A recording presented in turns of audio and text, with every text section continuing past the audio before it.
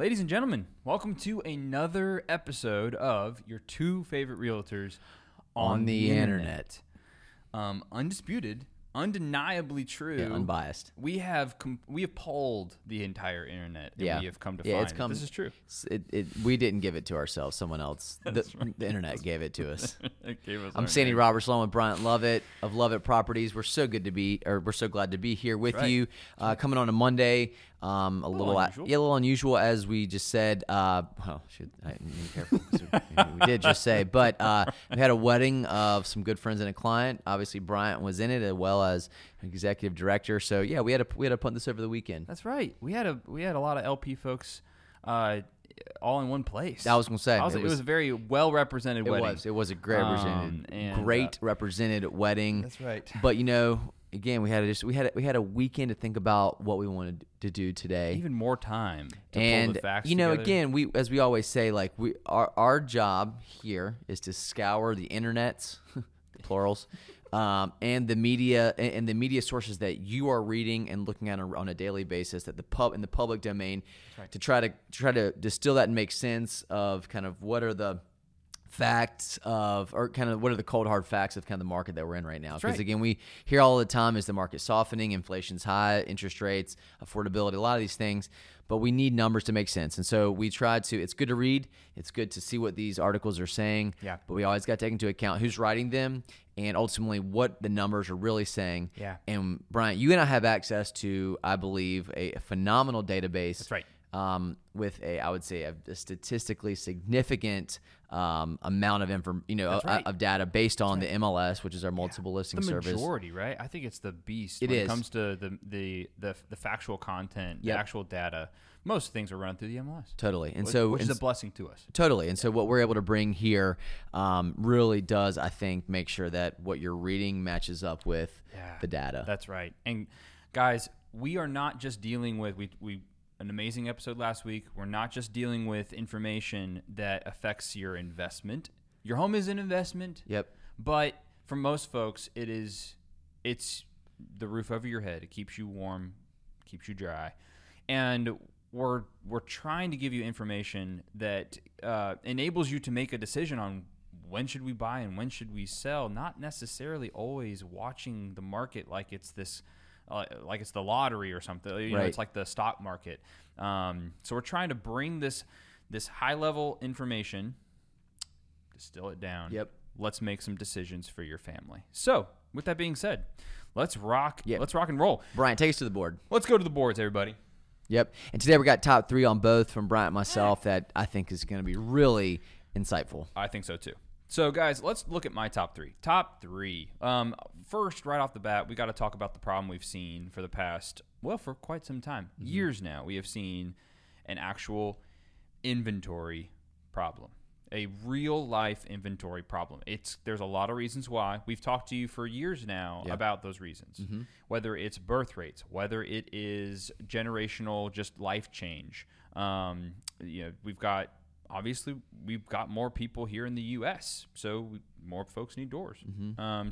So with all of those factors, we've got an inventory problem. Inventory did not get any help in September whatsoever. So September numbers are in. September numbers fell 10% August to September. Is that unusual, Sandy? No. Not really. No. Not really. So every single year, inventory falls.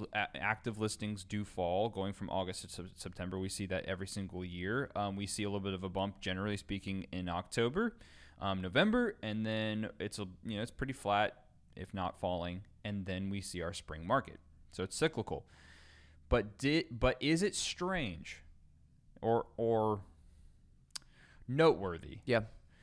That inventory fell 19% September of this year from September of last year. I'd have to say yes. Absolutely. That's the painful number. So 19% less inventory went active in September of this year than what went active in September of last year. That hurts big time. So we have a lot less inventory hitting the market, and we do not have a shortage of people moving here whatsoever. It is still very consistently 60 to 70 people every single day. Mm-hmm.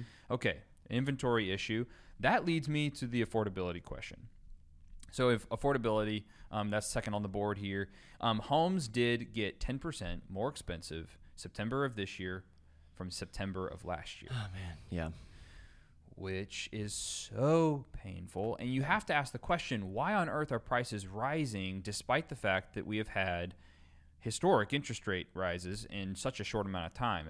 Interest rates, that leads me to my third thing, which is, in fact, it's inflation. Inflation, what is inflation doing?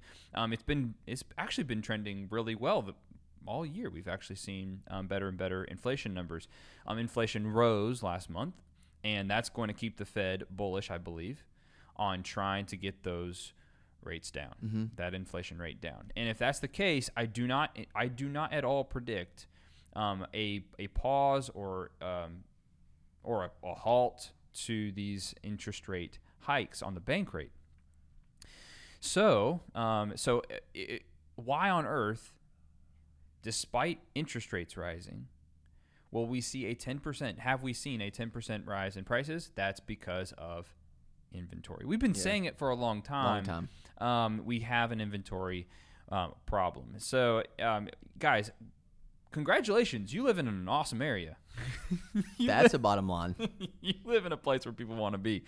But consequently, prices continue to rise in our area because of desirability and a lack of supply. So those are my top three things for you as of right now, and we'll hit even more next week. Sandy, what have you got, man? Yeah, well, let me coming back to the top three here on the Robert's Rules of Order. No, I'm kidding. Number one, Nepo-Buyers. What the heck is that? What is Nepo? Axios reported this week that this was a very interesting stat or report put out by Redfin that I believe over in the past year, 38% of all home buyers aged 30 or below received help from their families when putting their down, or with help for their down payment. Okay. 38%. So it's over 1 out of every 3 buyers aged 30 and below needed help.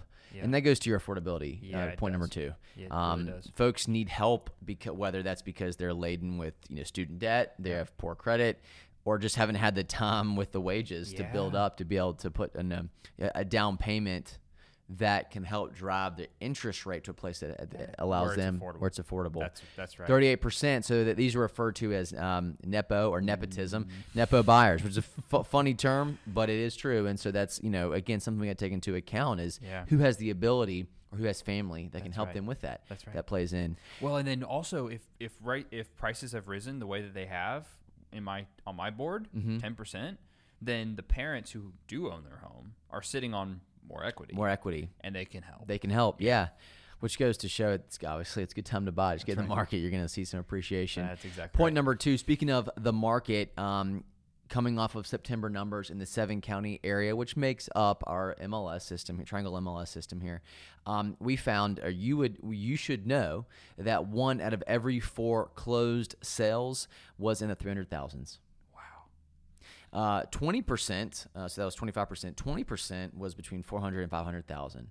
So close to 50%, around 45 to 50% of the market is between 300 and 500,000, which is not surprising. Yeah, no, it's not. But I am kind of looking back on, I think 1 out of every 4 in the 300,000s. I mean, that means that really is the new the first-time home buyer bracket now, price bracket right now. Exactly right.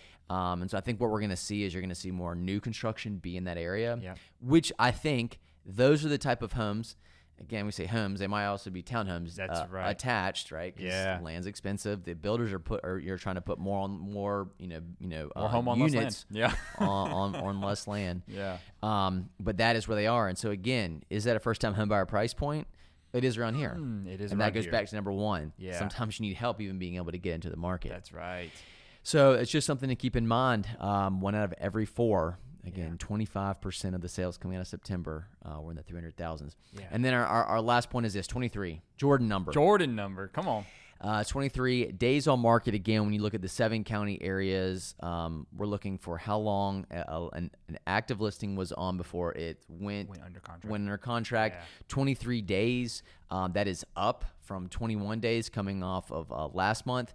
but again, that would, I mean, a lot comes into, well, what Bryant talked about, the inflation, interest rates, that would make sense. Yeah. But it's, I think, on twofold. One, as a buyer, it used to be if a home after the first weekend wasn't sold, it was like, man, something really must be wrong, or we can really go under. Yeah. But now we got to keep in mind that a lot of times, sellers are willing to sit longer on, without adjusting their list price, because they know that we're getting close to about a month, 30 days for how long things take to go under contract, or to go from under contract to sold. That's right. And then as a seller, again, I think it's important to keep in mind that that's how long. It may take upwards of 20 to 30 days to go under contract. And so we have to keep that in mind, because that really does matter when you think about where you want to list, but also how long it may take. You got to be framed with correct reality. Yeah, right expectations. Totally. Yeah. And that's going to play a big part in our market moving forward. Yeah. Obviously, it's important to work with an expert. But again, these are the numbers. They don't lie. That's right. So you keep that in mind. So those are my top 3 facts as it pertains to what I think you need to hear, just as the average consumer, to make sense of this triangle real estate housing market. That's right. And Sandy said it a few different times. I failed to say it, which is, this is 7 county data.